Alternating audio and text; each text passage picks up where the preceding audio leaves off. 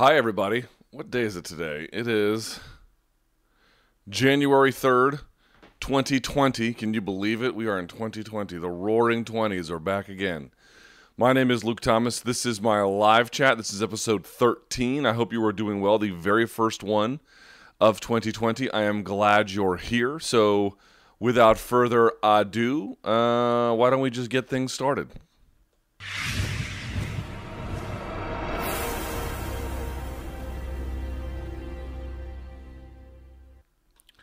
And we're back.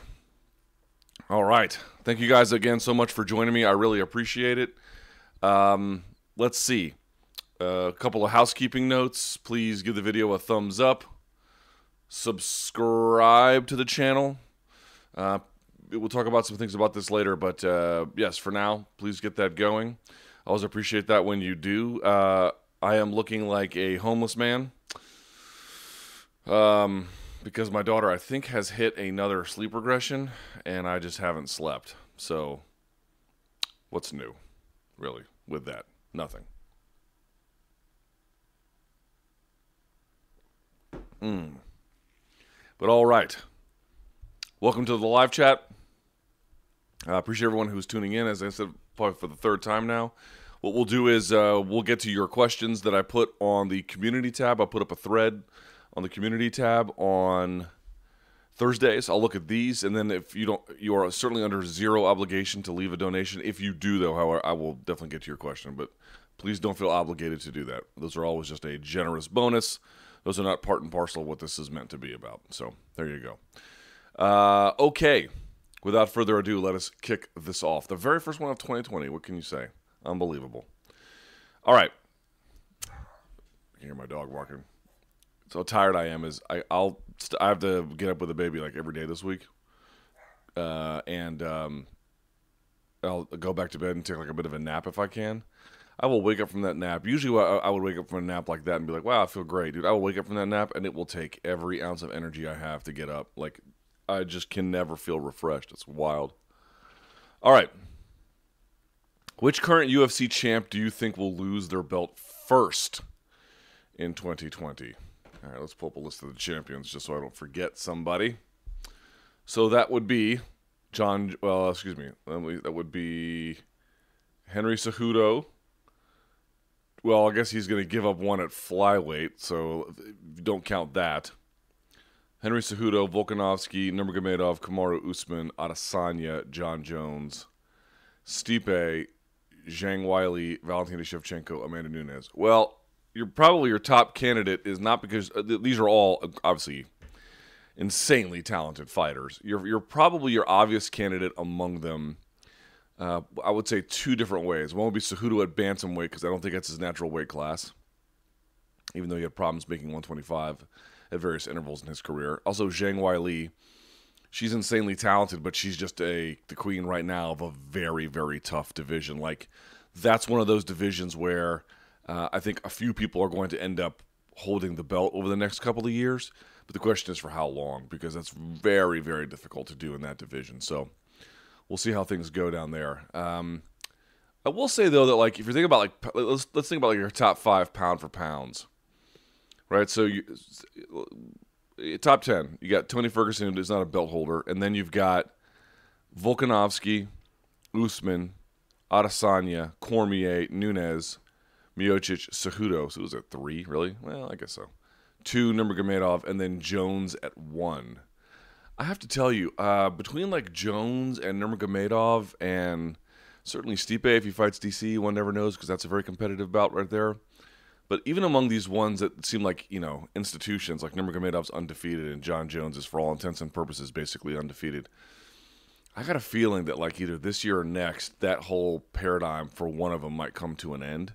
And I don't really have a good explanation as to why or when or under what mechanism. So this is not an argument I'm trying to like desperately convince you of.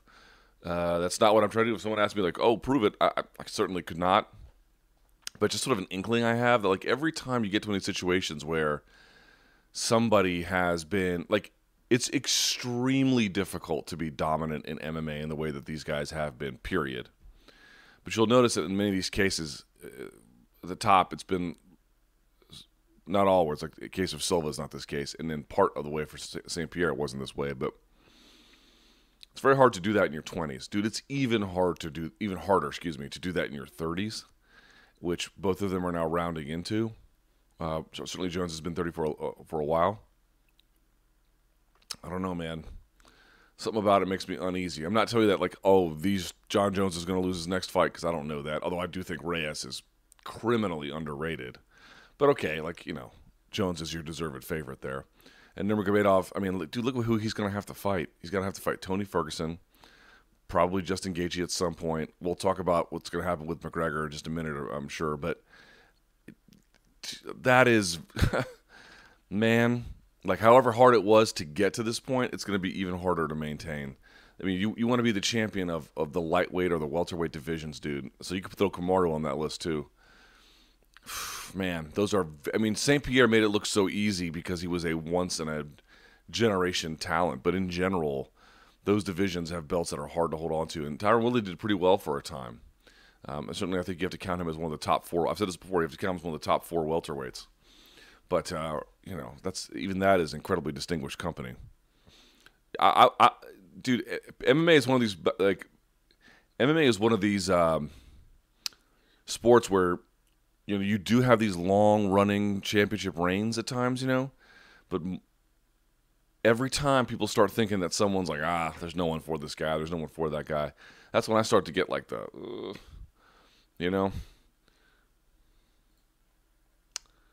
Why do I have the trending tab up? Because I don't need that. Do you have any guilty pleasure conspiracy theories? Doesn't mean you fully endorse it or endorse it in any capacity whatsoever, I would add.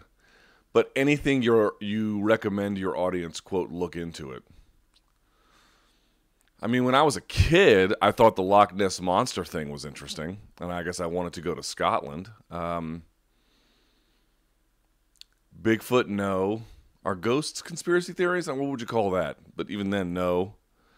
I will say that, like, do I have ultimate trust that the government is utterly unaware of, in some capacity or the other? Like, if they were to come out and say that there's no current evidence of life on other planets, would I necessarily believe that they were telling the truth? Not necessarily.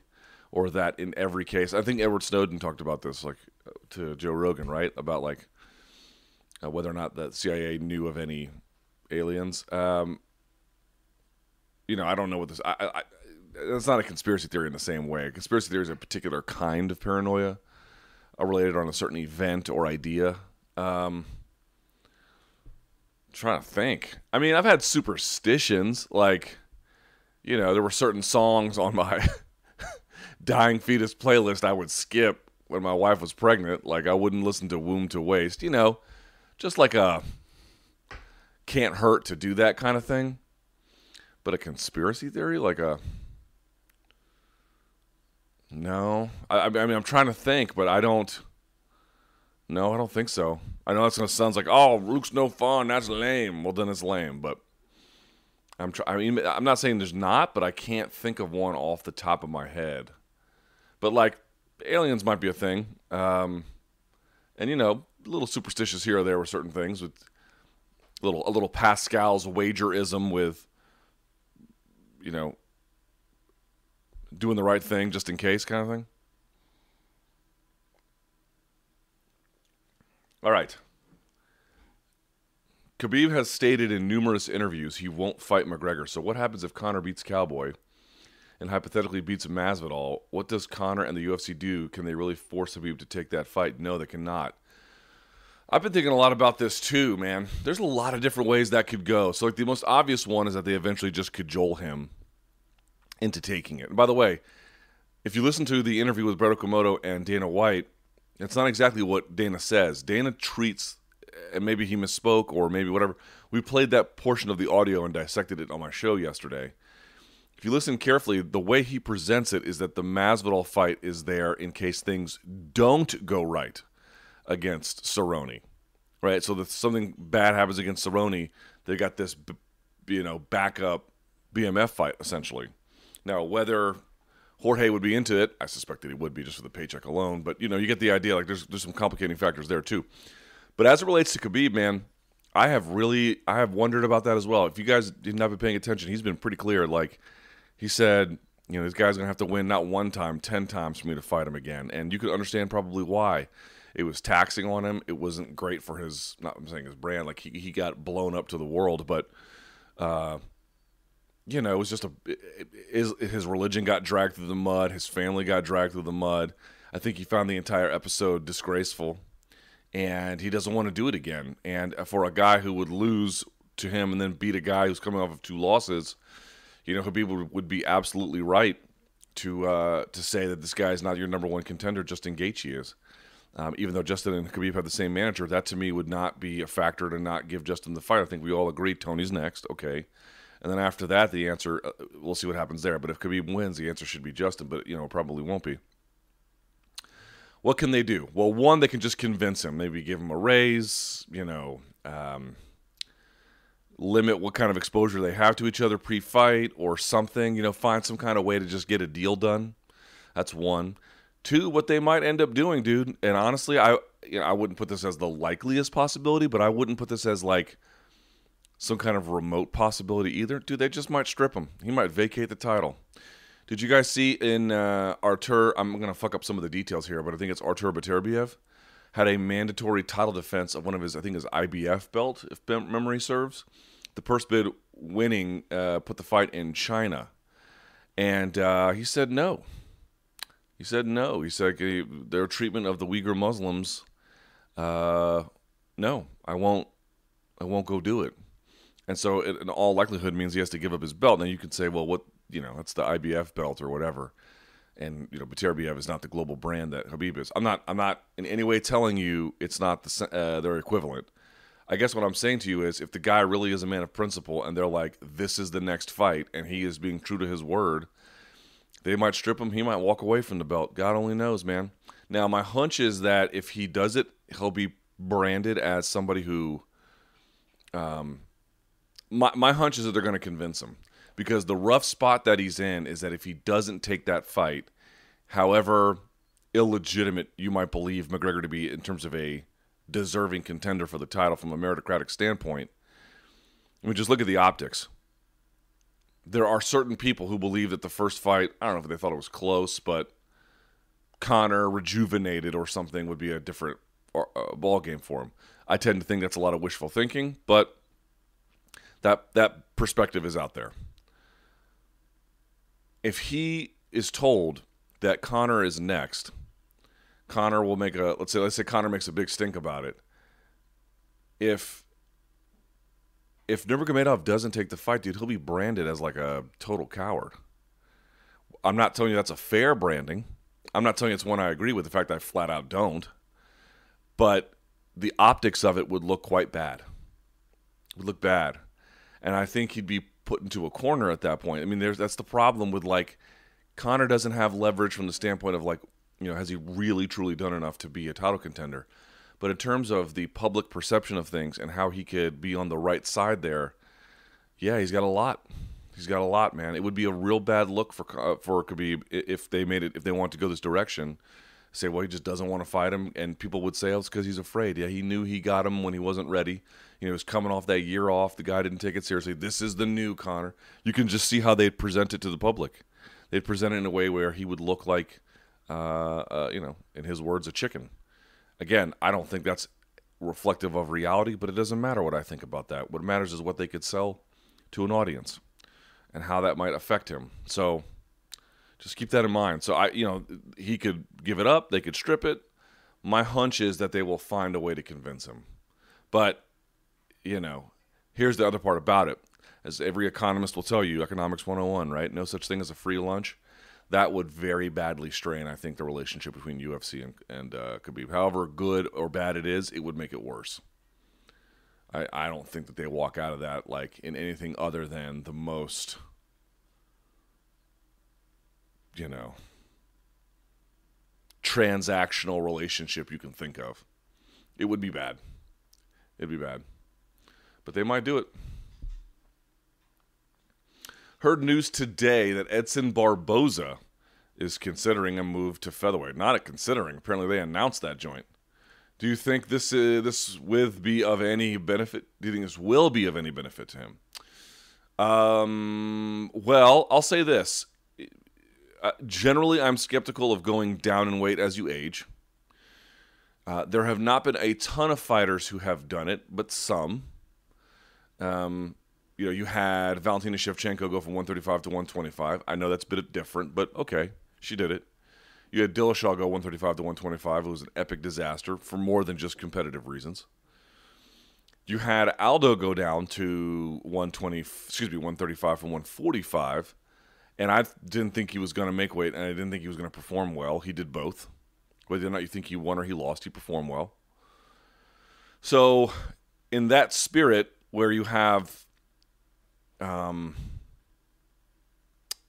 these misbegotten adventures, but also with surprising results married with inside all of that, I'll just say I'll reserve judgment to see what he looks like. My hunch, though, is that it's like this.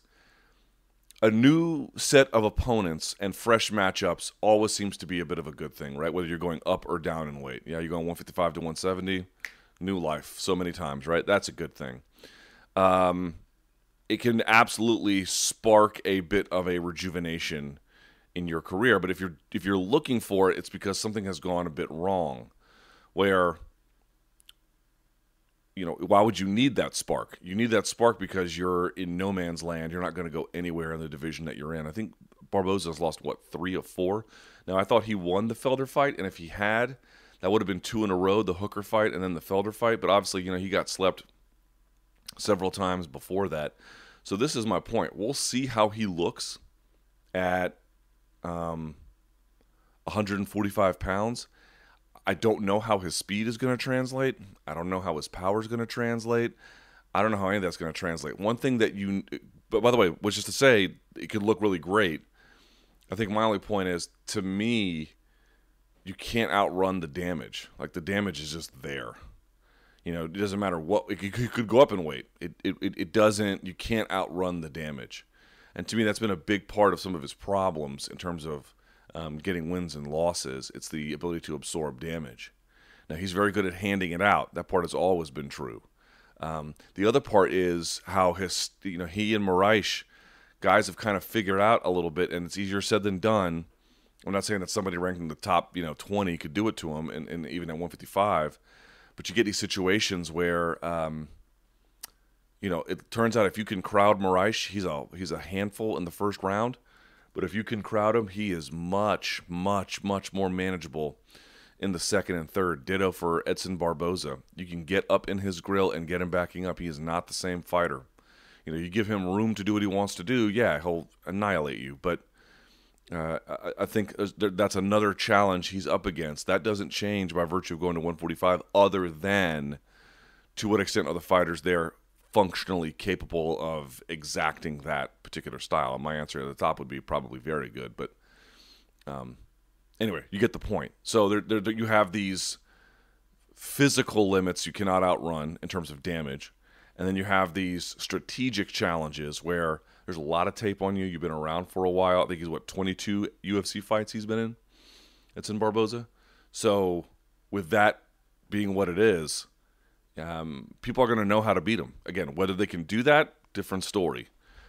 But if someone said, how do you beat Adesanya, and let's assume for a second that the takedown is not a part of the equation, I don't know that people have a lot of good ideas about that just yet. Maybe they will eventually, but right now they don't.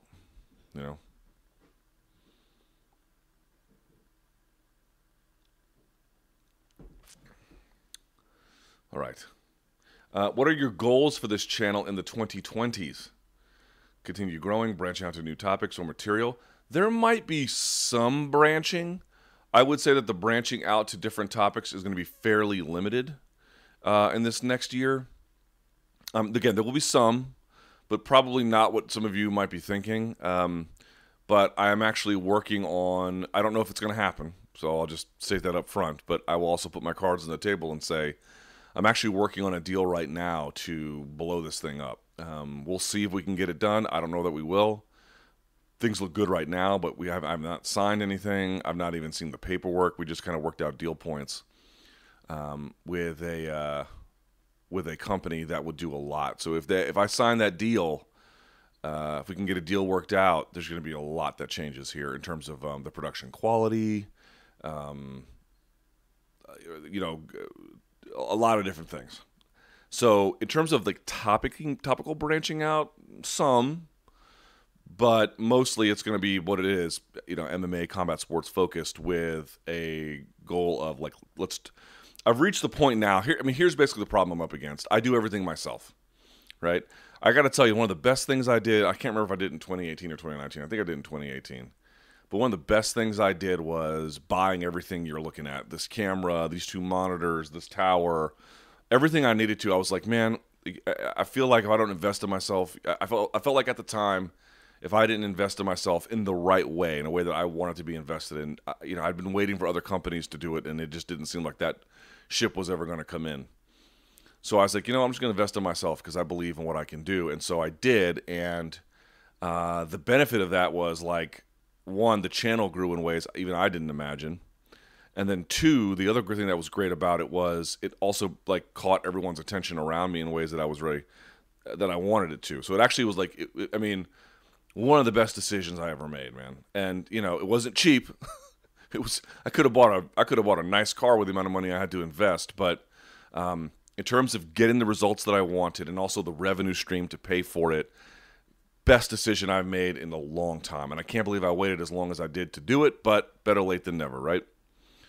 But the problem I'm up against now is that I've invested in the infrastructure. I've invested in the content. I got a deal with SiriusXM about content going back on the YouTube channel. Like, everything's in place. The problem is I do literally everything myself. I do everything. I do everything from the shooting to the lighting to the editing to the uploading. If it goes on social, I'm the guy that does it, and I need help. And so I put out a call for it for different people, and I got a lot of great responses. And as I was going through it, then I got hit up by this, I'll leave all the details, you know, a little bit blank for the moment, but I got hit up by this company that was like, there's a lot we can do together. And so that's who I'm talking to now. And if that ends up working out, you know, there's going to be a lot of great things that'll happen here. I want to do a lot more than what I'm doing now. I'm just kind of maxed out on what I can do by myself. So that's the issue. In terms of like, you know, numbers, I mean, it would be nice to get to 200K by 2021. I don't know how likely that is. I've not stated that as a goal because it's just hard to know exactly what's going to happen with this deal and if what's going to happen. But that'd be nice. But really, the big key for me is I got to level up. You know, I've taken it very far, but I got to level it up. I need outside assistance. What do you think the UFC why do you think the UFC has dialed down on the press conferences and promos for the events now as compared to before? Well, I don't think they've dialed down the promos. I mean, they put out one for UFC 246 this week, and I suspect there'll be more as we get closer. The promos for the past year's events were pretty underwhelming. Oh, I think you mean like in terms of quality? And it seems to be the trend going to the new year so far with UFC 246. Well, I mean, they put out one yesterday. I thought that was pretty good. The bigger question to me is, what about pressers? What about not media day, open workouts? You guys notice that they're kind of moving away from that? That seems interesting. I mean, the attitude is this. I don't think the fighters really like doing open workouts. They've kind of made the best of it. And you see them in boxing, but in boxing it sort of makes a little bit more sense, you know, where they're going to go fight in a boxing match and then they're going to hit mitts ahead of time or whatever. I don't know. It just sort of seems a little bit more natural. But I don't think the fighters, I mean, some might like it, obviously, but I think a lot of them don't. I think a lot of them see it as an unnecessary waste. And a lot of them are just showing up and not doing anything, taking questions from the fans or having fans fight like Jorge was doing, which was, from an insurance standpoint, inadvisable. So I think what they're trying to do is, you know, they go in these certain creative waves where they'll do things for a long time until it just gets kind of old and stale. And then they'll just decide, well, let's just move on to something else. The promos, I mean, I'll be honest, I don't pay a ton of attention to them anyway.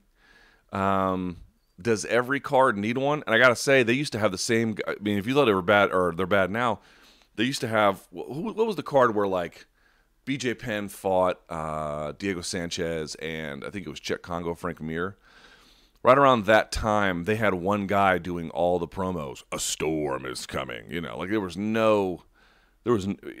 it was like every movie trailer you've ever seen in your life, just over and over and over again. They go in waves. Dude, they used to have a point where like every UFC event would have its own website.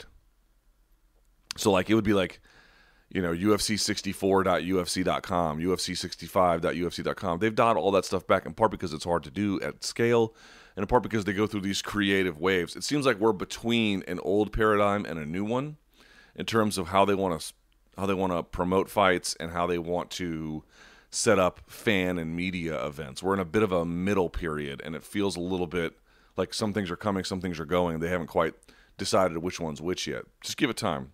Hold on, I think Brian Campbell is texting me. Hater shit.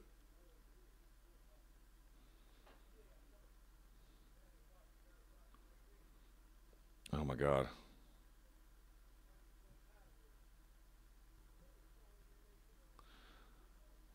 Hold on.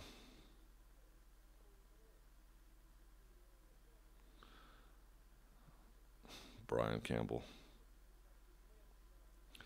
All right. So just let's see how things go.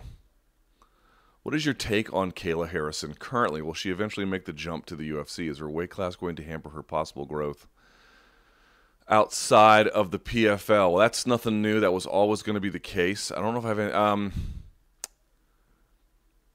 she's waiting to be a star, basically. She's waiting to be a star. She's obviously the face of the PFL, which I think she knew heading into this year, but certainly coming out of it, she is. We'll see what happens with Rory. Maybe he could take that mantle, but for now, it's her. But for her, it's just a lot of... I mean, the last fight, I thought, was not the best demonstration of her ability, which is to say her opponent just had, again, survive, defend, attack are usually the levels, and her opponent did a good job of surviving and defending. And it just wasn't a great showcase moment for her. I think she's waiting for him. But the good news for her is that, while I don't think, was it Tuesday night, was a great showcase moment for her, it won't really be until she fights someone who's got some considerable ability. But I just don't see how that happens in the PFL unless they give her somebody who's got considerable ability but is like not naturally in her weight class, like a Sarah Kaufman or something. But even then, it's going to take two. It's always this way. It takes two big names to promote a fight. I mean, maybe Conor's the exception because he's so big, but in general, it takes two names to promote a fight. I mean, that is the general rule. Wilder versus Ortiz is great. Wilder versus Fury 2 is a lot better. Two big names. And so I think she'll probably continue to be the face of the organization so long as she is in there. She'll continue to make good money as long as she is in there. I think that obviously other promoters are probably looking for an opportunity to find a way to use her. But if you just look at women's 145, it's a real problem for them in the UFC, much less women's 155. There's just not a lot out there of any real significance. And unless the UFC can, catch lightning in a bottle and find somebody else, or Bellator and they want to put something together. But, if you're Bellator, okay, well, Bellator might do a deal because, well, here's the thing. Bellator and Rizin have deals where there's a lot of robust sharing back and forth. It's not just the Kyoji Horiguchi thing. It's the Kyoji Horiguchi thing amongst a bigger two-brand integration. And Bellator, I think they believe they get some value out of that. I don't know what value Bellator would get from a larger brand integration of PFL. PFL is looking for every bit of third-party validation they can get, which Bellator would provide it. What does Bellator get from that? And you could say, well, what does Bellator get stateside from Rizin? Not much. What does Bellator get internationally from Rizin? Probably a lot. Probably a lot, man. There's probably a lot that they benefit from as it relates to that. I don't think Coker's doing it because he's just drunk on nostalgia. I mean, he might obviously be a bit of a hopeless romantic for the era of bygone MMA, but I don't think that's really what's driving all of that. To do a Cyborg Kayla deal, if that's one you could actually do, like what? I mean, maybe they could offer something. I'm not really sure. But, the other person who might be the big name over there is the one that Bellator let go. I mean, that sort of tells you how where they sort of see themselves positioned relative to PFL. PFL's got their hands full with this one, and UFC, if they want to make a deal, I'm sure that they could. But you need two big names to promote a fight. The problem is, in judo, she had plenty of competition within the judo world in terms of big names, again, inside that world that she could do. Outside of that, it's a much, much, much, much different equation. But in the meantime, she's making dumb cash, man. You know? So, how many fights has she had? I cannot even keep track. Let's see. She has had, to date, 7 fights. Yeah, and Larissa Pacheco deserves a Wikipedia entry, but none of them have Wikipedia entries. So she fought 3 times in 2018, 4 times this past year in May, July, October, and then December. She went to the distance in the beginning, both times against Pacheco. She went the distance. Yeah, it would have been nice to see some growth there, and then to tear her up at the end. But she's still got some work to do. She's still got some work to do. So if you look at her like judo record, look at all the names there that have Wikipedia entries. All of them do, virtually, especially towards the end here. And I don't know who they are, but in the judo world, they're all like the very best of the best. She just doesn't have, a worthy adversary. And I don't know who is in a proper position to frankly give her one. It's really the issue. How is McGregor's gas tank going to look at 170? He is looking McJacked in recent online posts. When did Conor McGregor not look jacked? I saw the pictures. He does look bigger, but he's always had big shoulders and he definitely looks bigger. Don't get me wrong, but I don't know. I think a lot of that's just a lot of that looks to me like hype. But I'll say this. Look, and I mentioned this on my show yesterday. What's the right attitude to take into this Conor McGregor fight? If you're a fan and you see what John Kavanaugh posts on Twitter and you're like, okay, man, the boys got the band back together. This is going to be great. This is going to be amazing. He's going to tear these fools up. The old Conor's back. It's going to be another, the halcyon days of Conor McGregor are back, baby, all that kind of stuff. I do not recommend that worldview. I'm not suggesting to you that's what John Kavanaugh is recommending, but I'm telling you, if that's your response, I'd dial it back a little bit. On the other hand, he's going to go in there and get washed. He's done, blah, blah, blah. Again, I don't know what the truth is about whether he's washed or not washed or whether the halcyon days are back or not, but I don't find either of those positions, he's washed or the halcyon days are back, I don't find either of those to be the best place to be. Here's what I think to me is the sensible position, less so middle ground, because I'll explain in just a second. But the way I would look at it is, I don't know if Conor is as good as he once was. Only time will tell. And by the way, it could be the case that if he's really serious about fighting 3 times, he could be better by the end of the year than he is now, right? So even if he shows you some flashes of brilliance but some problems early, that's not necessarily problems that could carry over, or they could. But the point being is, whatever he looks like against Cerrone, that isn't necessarily an indication of what he'll look like the rest of the year. But here's the way I think the best way to come into this. Even a Conor who is not as good as what he once was, which isn't to say not a guy who's not training. I mean, you can train, dude. You've missed all this time to get good and to maintain and improve your craft. There's a lot of downtime he's had over the past few years. You got a lot of time to make up for. So I'm going to assume, as a general view, that he's probably not going to be as good as he once was, but I don't know that. I'm making a theoretical assumption here. But even if that's the case, he still should be good enough to beat Cerrone. Not because Cerrone is some kind of chump, but because it is a bad style matchup for him. I've gone over this before, this weird thing where people are saying, oh, Conor will fight anyone, anytime. Well, that definitely used to be the case. For example, in the Chad Mendes fight, or fighting Nate Diaz on short notice. One time it did him great, another time it did not do him so great. But that's clearly not true. It used to be true for a time, But it hasn't been true for a long time. And frankly, nor would I expect it to be. Like, it's not realistic. The dude who fights anyone, he'll fight anyone. That's a person who's going to take some L's. Basically. That's the person, more or less, that's the person who's going to lose. And Conor's in a position now where he can't really do that. I know he's got a reputation for that, to a large extent well-deserved, but that's not what he's doing right now. You can't be the guy who picks and chooses and also be the guy who gets to surf on the reputation that you'll fight anyone. I'm not even mad that he's fighting Cerrone. I have said it's the smart call. I endorse it. And I also don't think it's an easy gimme fight. But it's not the same as being like, I'll fight anyone. Because if it was fighting anyone, you'd be fighting Justin. That's just the way it goes. And he's not. Okay? So, this weird thing about like how we're going to label him. My point being is, I don't know where he's going to come in on this one. But I think a good baseline is to assume, even if he's a little bit diminished from what he was, that's still enough to beat Cerrone, which is precisely why he took this fight, because the style advantage for him is so strong. I went over it yesterday, his coach being like, oh, he's only got a left hand. Yeah, but it might be the best left hand ever.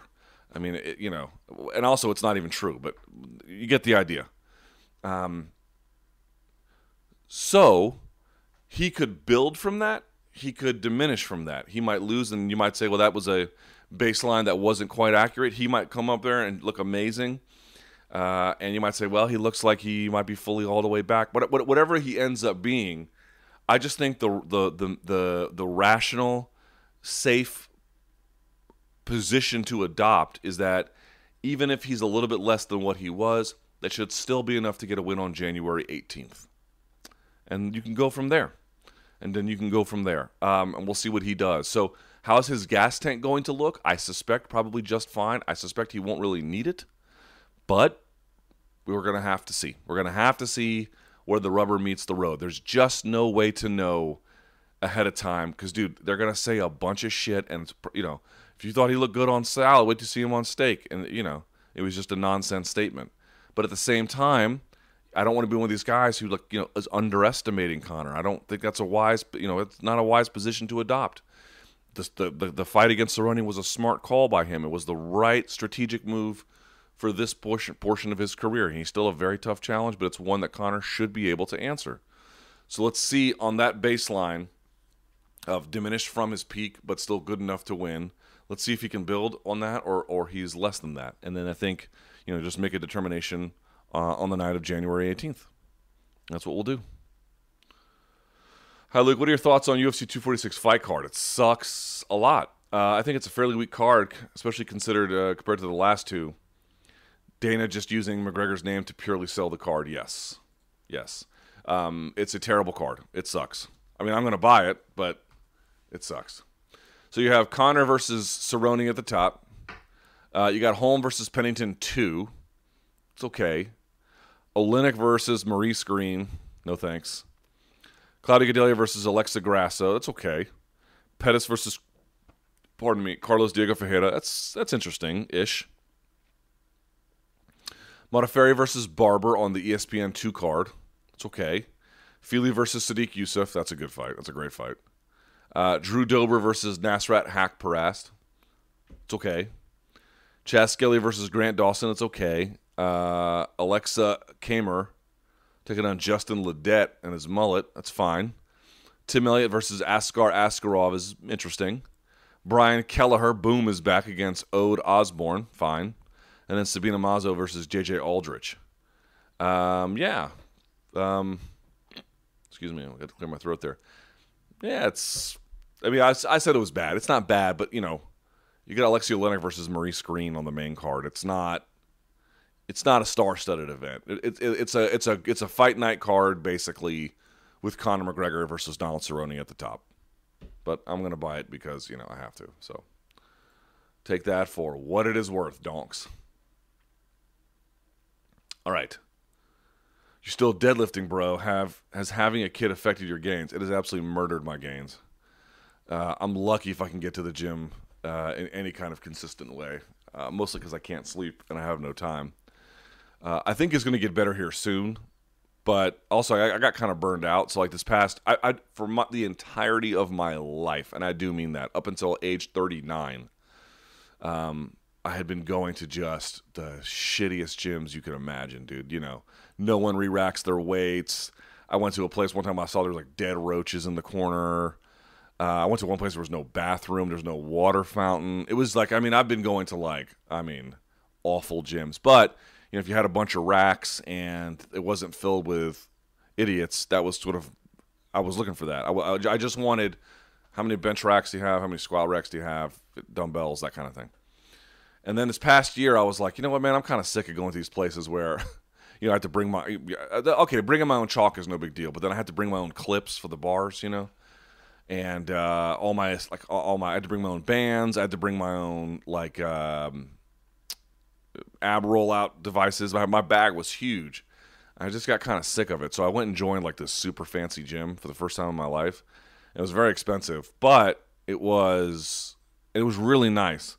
But it's like all the way across town, and it's very nice, but you know, it takes 30 minutes to get there. Then you got to park, and you got to get there, and then, you know, I'm old now, so I have to warm up like for 15, 20 minutes, and then you know, you lift for about an hour or so, depending how long it goes. You know, you're gone 3 hours just to get a workout in. Like, it's just way too much time, way too much time. And then the kid has just been killing my sleep. You know, I love her to death, but she's been killing my sleep. So I think it's starting. I think she's in this, what I'm being told by the pediatrician is the last. There might be one more at the 12-month, but she's in the last sort of stage of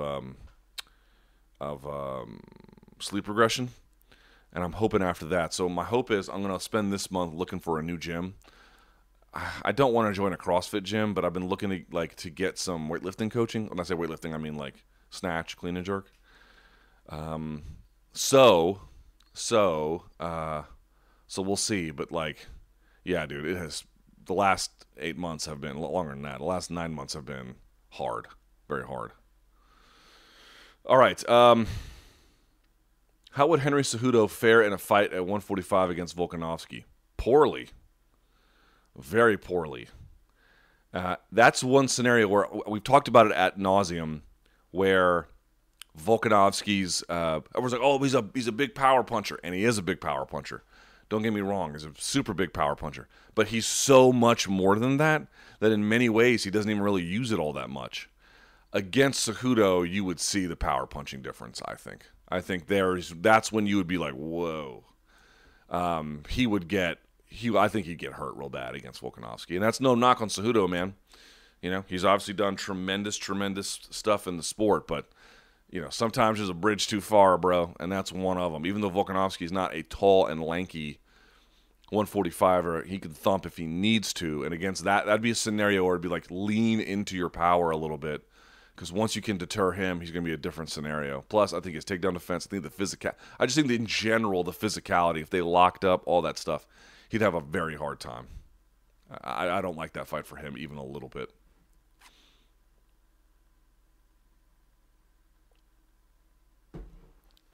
All right. Hi, Luke. Would you be willing to comment on your relationship with Brett Okamoto? Sure. During a recent UFC post-fight show, a question was asked to Brett about if he preferred you or Ariel. Brett chose the latter, justifying his choice on the fact that he and Ariel work together at ESPN. But do you think there's any more to it than that? No. Brett and I are cool. Brett's a great dude. And if he didn't say that, you know how much hell there'd be to pay it over at the ESPN headquarters? You know, I mean, I'm not saying that's why he said it. I mean, maybe he really feels that way. I don't know. It doesn't bother me, even a little bit. And Brett and I are cool. It's fine. Like, you know, there's these weird things people ask about relations. People love, I've noticed this, people love MMA media beefs, which I think they tend to be ridiculous, but people seem to love them. But in any event, no, Brett and I are cool. And if he said it, it doesn't hurt my feelings at all. I would expect him to say it, and if he didn't, you know, they would rain fire upon him at his workplace. So, you know, he might feel that way, he might not, but there was only one answer he was going to give to that question. Rank in order of likelihood.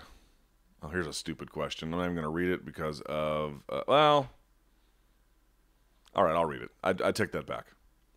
GSP returns in 2020. Khabib closes 2020 undefeated in at least 2 title fights. Okay. Epstein did not kill himself. Rank in order of likelihood. I guess the Epstein one.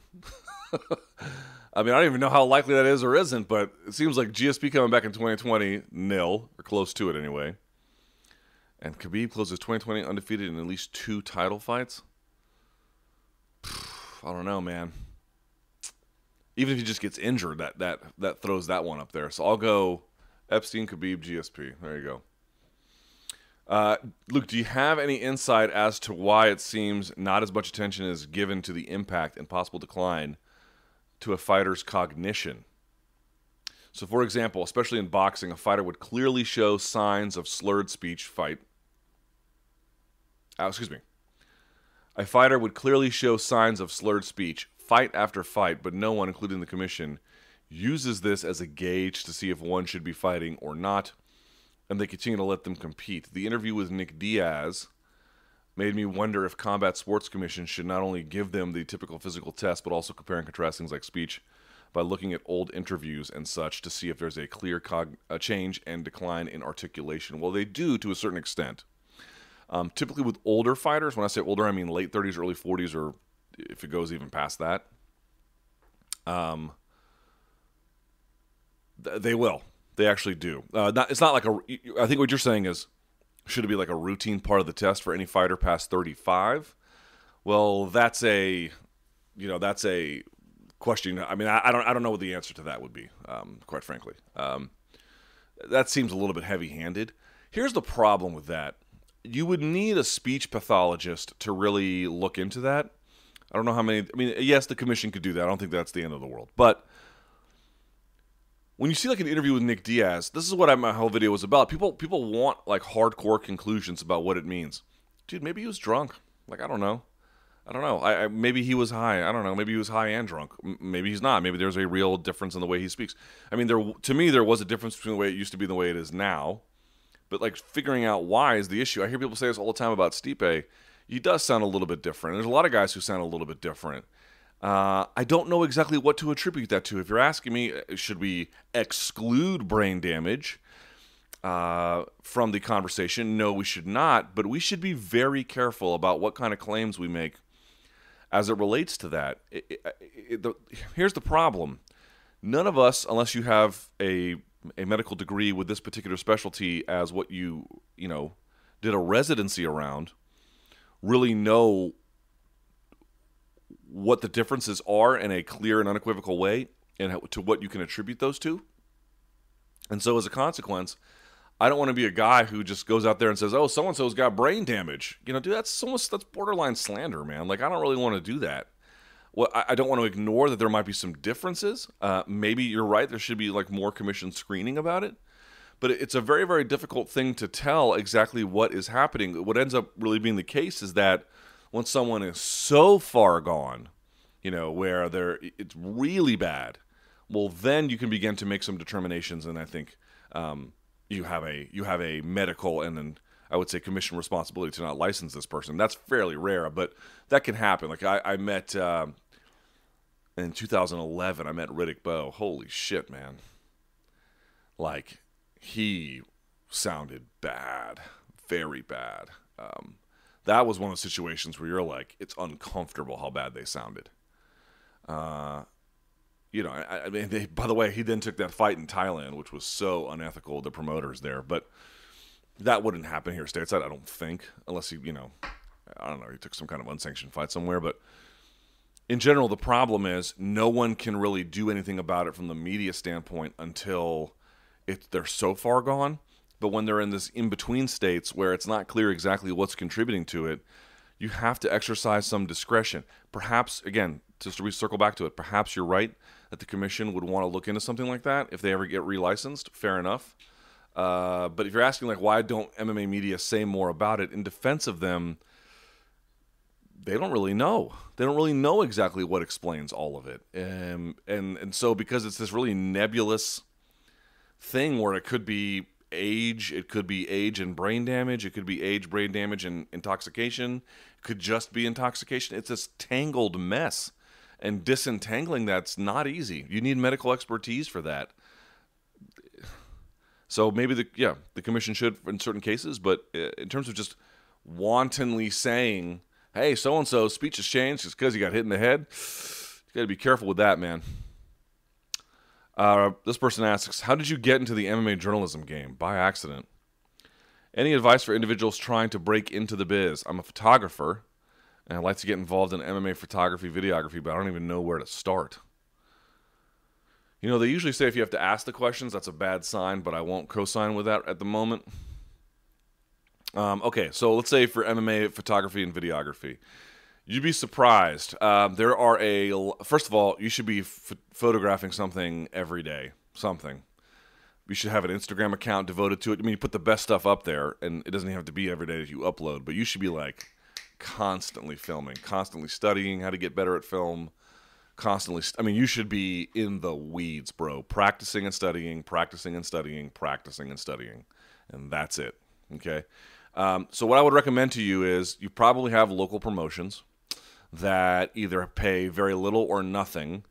One, either offer to work for them, see if they'll pay you. If not, consider or not whether you want to work for free. Or you can hit up a media outlet and say, I'll do it for free. Or you can hit up a media outlet and say, or you could try and just get credentialed on your own. Whatever. Like, there's a lot of different mechanisms you can choose by which to just get in the building and start taking photographs, because really that's what you need. When I say practice, it's nice to go outside and shoot your trees or something like that, but what you really need is to be there cage side. So see if you can work for the promotion. If that doesn't work, see if you can get a credential. See if they'll pay you. If not, ask yourself if you're willing to work for free.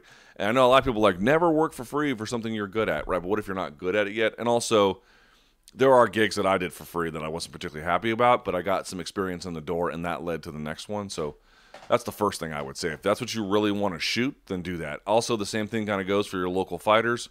Find out who they are. They don't need to be in the UFC. You don't need to do any of that to do good photography of fighters.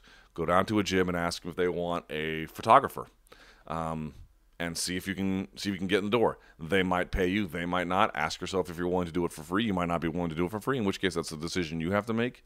But you need to be doing that shit all the time, right? So that's the first thing I would say related to that. How did I get in? By sheer accident. Just kind of was I've told a story a million times. Was kind of writing about it a little bit on the internet. At the time, MMA.tv, mixedmartialarts.com was looking for a podcaster. I did a short stint with them. Eventually got my first real gig was Bloody Elbow back in February of 2007.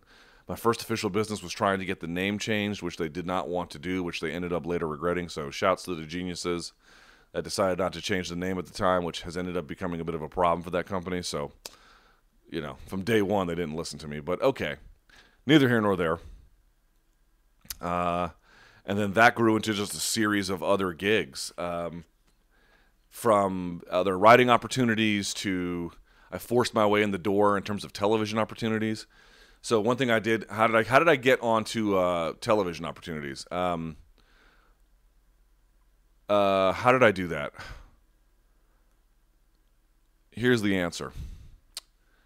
So I used Bloody Elbow as a way to just promote myself relentlessly, which, I'm telling you, man, these companies, they may have your best interest at heart. They may not. You need to promote yourself. There was NBC Sports Washington is in Bethesda. And at the time, I was working at the SB Nation headquarters in D.C., which was at the corner of Connecticut Avenue and Rhode Island Avenue in Northwest, right near DuPont Circle, off the Red Line. And what I would do is I would take the Red Line up to Bethesda, and they were trying to get like an MMA apparatus off the ground there. And they would have me come in, and I would sit on their like nice-ass studios, and I would just be like their MMA talking head. And they were looking for some promotion, so I would take the videos and put them on Bloody Elbow. And I was looking to get some reps, just do that as much as I could. And then eventually a TV producer found it and asked me to try out for a show. I tried out on the show with Jamie Kielstein, the comedian, and Steven Crowder. And I got the gig. I got the gig right before, it was going to be called MMA Now. And right before we were set to the network loved it, the whole bit. It was going to air on Fuel. If you recall Fuel TV, That is what ended up becoming Fox Sports 2. When the UFC and Fox Sports 2, well, I mean, Fox Sports 2 was created as a result of like a lot of different things, but in part that UFC deal, it all happened at the same time. They just said, whatever your programming is, cancel all of it. We're just going to go in a different direction. So the TV show, it never materialized. I have it somewhere on my Google Drive. I saved it. One day maybe I'll release it. But yeah, I got the gig, and I was like, fuck, here we go. This is my life. All right, I've finally been looking. I'm doing the stuff that I've been wanting to do for a long time. And then the whole thing went tits up. Anyway, long story short, the guy who ended up making that show ended up being one of the lead producers for Spike TV's MMA Uncensored Live. And when they decided to go in a bit of different direction in terms of their personnel, he gave me a call. He was like, do you want this job? And I said, I absolutely want this job. And then I got that. Now, since then, obviously, the UFC has hoarded most of the television gigs to the point where either they like you and you're on TV or they don't and you're not, which is the situation I'm in now. But the point being was I just found ways to get the work done, try to do as best as I could, promote the quality of it, and in general, you can send it to people or they might find it depending on the platform, but I've had a lot of success doing that. So there you go. Let's see. What is your take on Chael Sonnen and his propensity to get crucial facts wrong in his analysis videos? Sometimes he blah, blah, blah, blah, blah. Well, okay. You got to show me evidence. Otherwise, I'm not going to comment on it. Show me evidence. I mean, I'm not saying you're wrong. I'm not saying you're right. I'm not going to weigh in on an accusation without evidence. So show me some evidence, and then we'll talk about it. Where do you see MMA, specifically the UFC, 10 years from now? Shit, man. If I knew the answer to that, I'd say I'd be rich, but the UFC would still put a block on my ability to get any of the bigger jobs. But fuck, man, I don't know. The streaming wars are hard to figure out who's going to be the winner, who's going to be the loser. How the growth of jobs like this one on the internet will change things. You asked about the sport in general.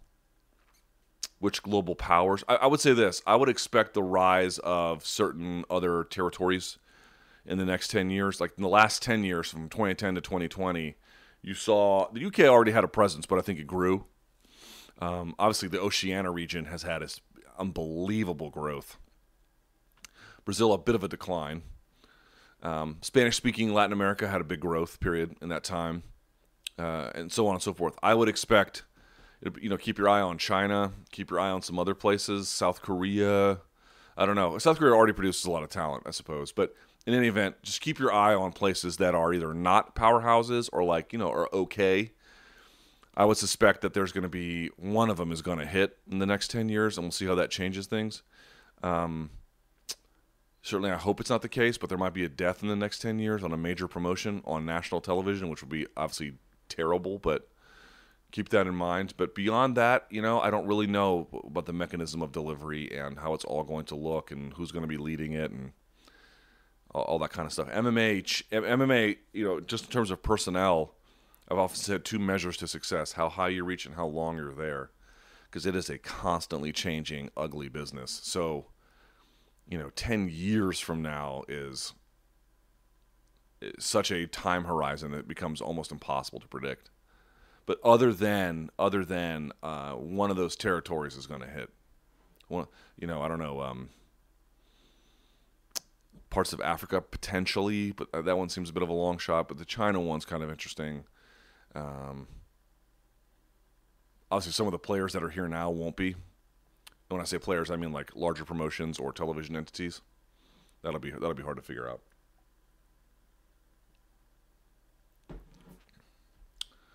All right. By the way, what time is it? 1? Okay.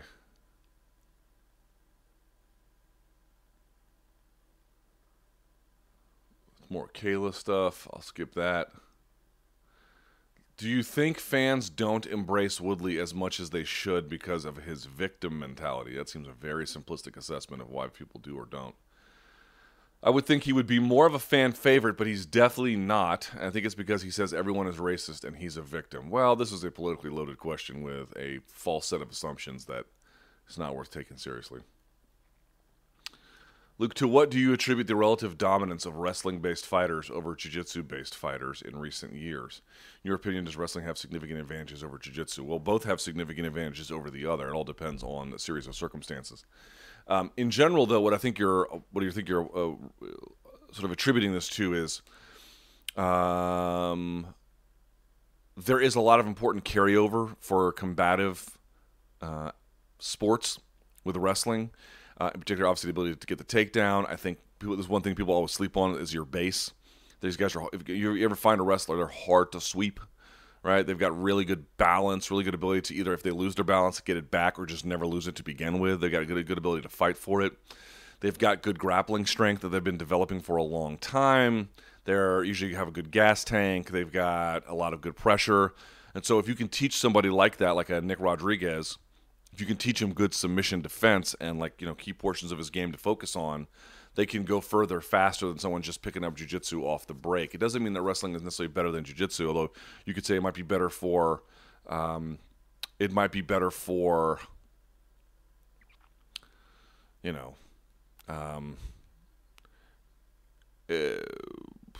even this is a bit of an overgeneralization, but some of the skills of elite wrestling that carry over from the takedown ability to, again, the balance, to the strength, to all those kinds of things.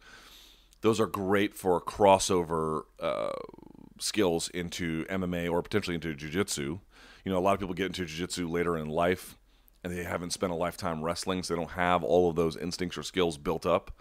So when you come in there, you're going to have a relative advantage. But jiu-jitsu also has a lot of advantages over wrestling. It just depends on the rule set and who's applying them and everything else. It's just that you're getting better athletes from wrestling because they're recruiting younger.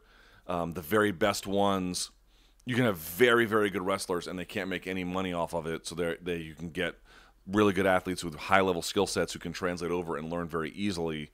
Whereas a lot of people with jiu-jitsu, they don't learn some of the skills that perhaps they should as it relates to, let's say, takedowns, and then also they might come to it later in life.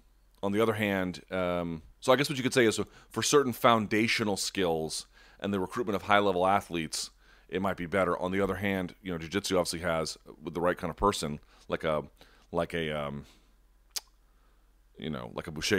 or a Rodolfo Vieira or somebody like that, or a who's another one that's Kenan Duarte or something like that. They have a lot of the skills. I don't say that they're wrestlers, but they have a lot of some of the skills that a wrestler might. And they have all the other things that really matter in terms of all the submission skills and gripping systems and things like attacks from the back, things like that. So it's the melding of the two. But what you're speaking about is some certain structural issues that recruit and then pipeline in high-level talent with these really foundational athletic skills. All right. You don't ever need to leave money, but if you do, I don't want to leave you hanging. So I will get to that now. Let's see. Do you think the U.S. would actually reopen the draft? Fuck no. Would that... Buddy, they're not bringing back the draft. I know that if you're 18, you had to sign your selective service card or whatever. Buddy, you want to talk about a political non-starter? There is zero appetite for that. Can you adjust the angle on your Predator action figure? The reflection from your ceiling fan is giving my children epileptic fits.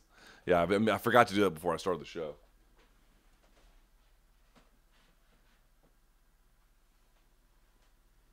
Is that better? Yeah, look at that. It's better. If Tony wins, who do you see him and Conor matching? What?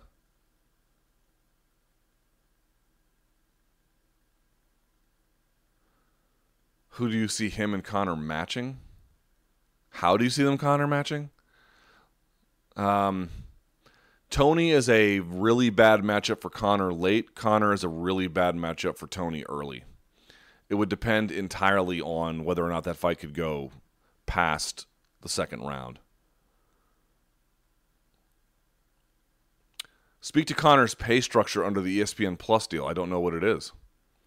Will there be a heftier purse similar to or more than Khabib's $6 million at Abu Dhabi? Will he get that plus a larger percentage? There's no way to know. You're going to have to ask him. Don't know. Greatest chin in MMA. Nelson's versus Lewis was amazing. That's a good one. I mean, Nogueira in his prime was... Nogueira versus Bob Sapp, where he's getting slammed on his head and neck, and then also just punched in the face repeatedly. Like, that's one of the great chins I've ever seen. Do you think GSP will return? I do not. I mean, he might, but not anytime soon. Also, I'm not really, looking for it. Are y'all looking for it? All that desperate for GSP? I'm not. I had my fill of them. I guess if you're new to the sport, maybe you want him more, but, I'm good. I mean, I wouldn't cry if he was back. It'd be great. I'm not saying it wouldn't be great, but oh man, I really need GSP to come back now. I've seen almost all of his fights. I'm good. Rate best to worst. Listening to Face the Pain, being in the arena with idiots, wooing. Listening to Skip Bayless, MMA analysis of McGregor Diaz. Best to worst. MMA analysis of McGregor Diaz could be good on occasion.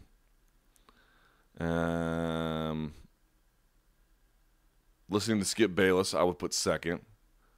Being in the...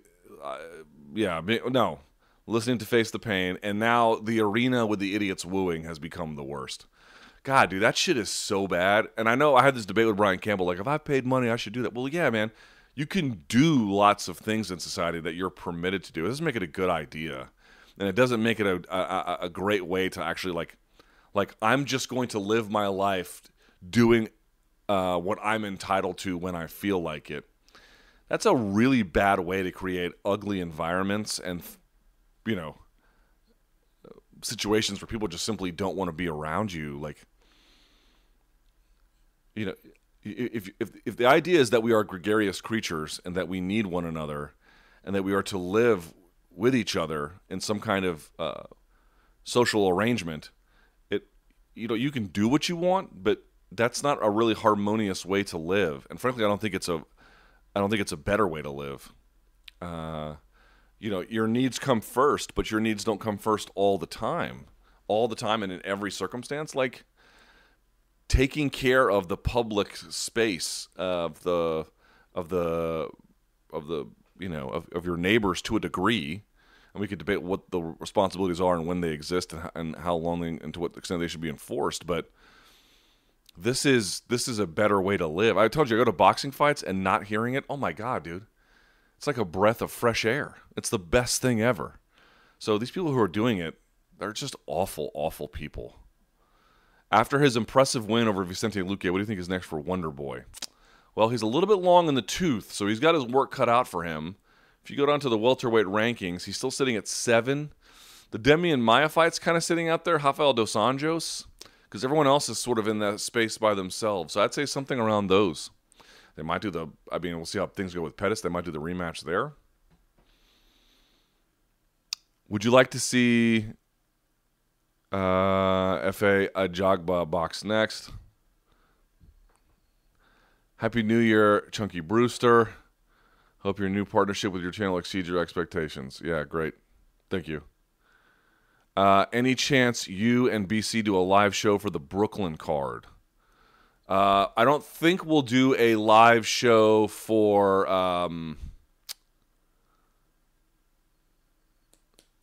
I don't think we'll do a live show for... we always do a live show for Morning Combat, but do you mean the prelim streams? Yes, we are doing it. For January 25th, Brian Campbell and I are doing the Garcia... We're going to do the Garcia fight, the prelims on that card. So that should be a lot of fun. And I'm hoping a lot more action in terms of those responsibilities as the year progresses. That would be a ton of fun.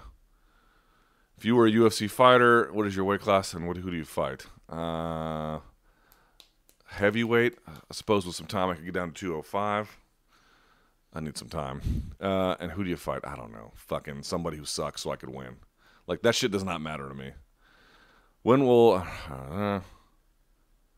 Masvidal became a star after knocking out Till and Askren. Just imagine how big a star Tony will be after submitting Khabib. Well, first he's got to do it, but if he does it, yeah, that'd be huge. I mean, think about the star Khabib became after submitting Conor. So, yeah. Also, you'd have to wonder what happens to Cowboy if he beats Conor. I don't suspect that that is likely, but you certainly have to take it seriously as a possibility. And if it happens, oh, man, he is going to hit the big time. He is going to do a victory lap like you've never seen before. Certainly, Tony would be a big star as well. But Tony's clock is ticking. Was he 35, 36, something like that? Like we need to get that guy. I'm glad he's got the fight in April. We need to get him as active as we possibly can. All right, let's do this. There we are. I think we got one more here if I can. Stream's looking good. Luke, Happy New Year. How do you see Wilder versus Fury 2 going down? Can Wilder knock Fury out? Yeah, he can knock out anybody. Dude can knock out an elephant. I mean, here's the deal with that, right? It's like someone called my show the other day. They're like, dude, you know, Wilder is a shit boxer, and back in my day, everyone was better, and blah, blah, blah, blah, blah. And I'm like, dude, I'm not here to tell you that. Like, dude, show me a fighter that Wilder fought where he was the better boxer of the two, like the better pure boxer over the course of the fight itself. Dude, this like doesn't happen at all, man. It doesn't happen at all. Like you almost, you know, and not anytime soon. You rarely ever see that kind of a thing. It just doesn't matter. It just doesn't matter. That dude,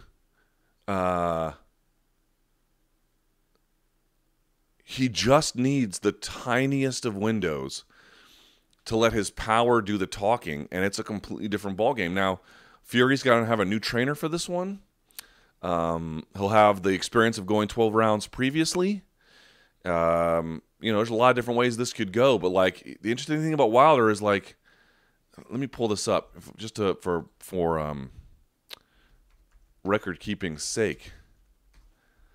So here's the last point about Deontay Wilder.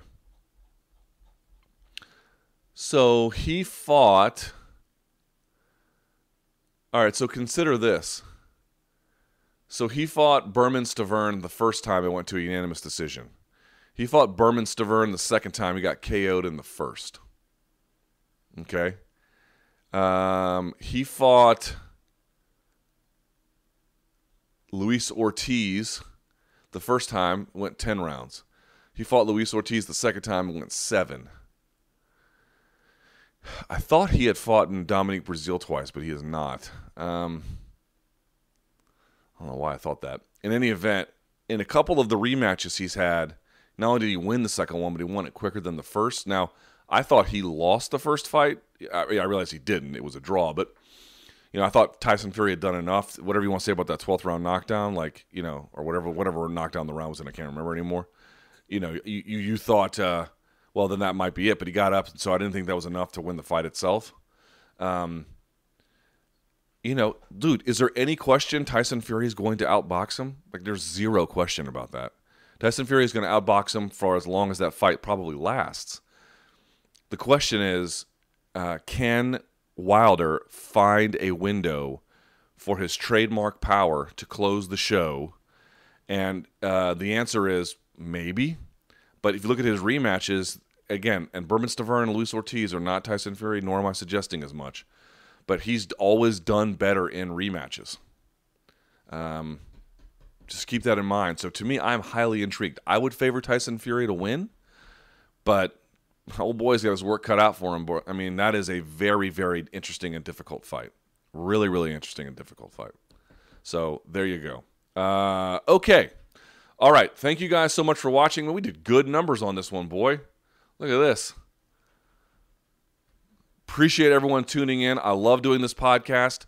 As always, give the video a thumbs up. Subscribe to the channel. You can hit me up on email, lukethomasnews@gmail.com. We'll be back next week. And then in 2 weeks, by the way, I'll be on vacation, but I will probably still do my live chat even on vacation. If not, I'll do a recorded version and upload it. One way or the other, I'll do a version of it. So just keep that in mind. Not next week, but the one following. I'm going to be on vacation. All right? All right. Thank you guys so much for watching. Until next time, stay frosty.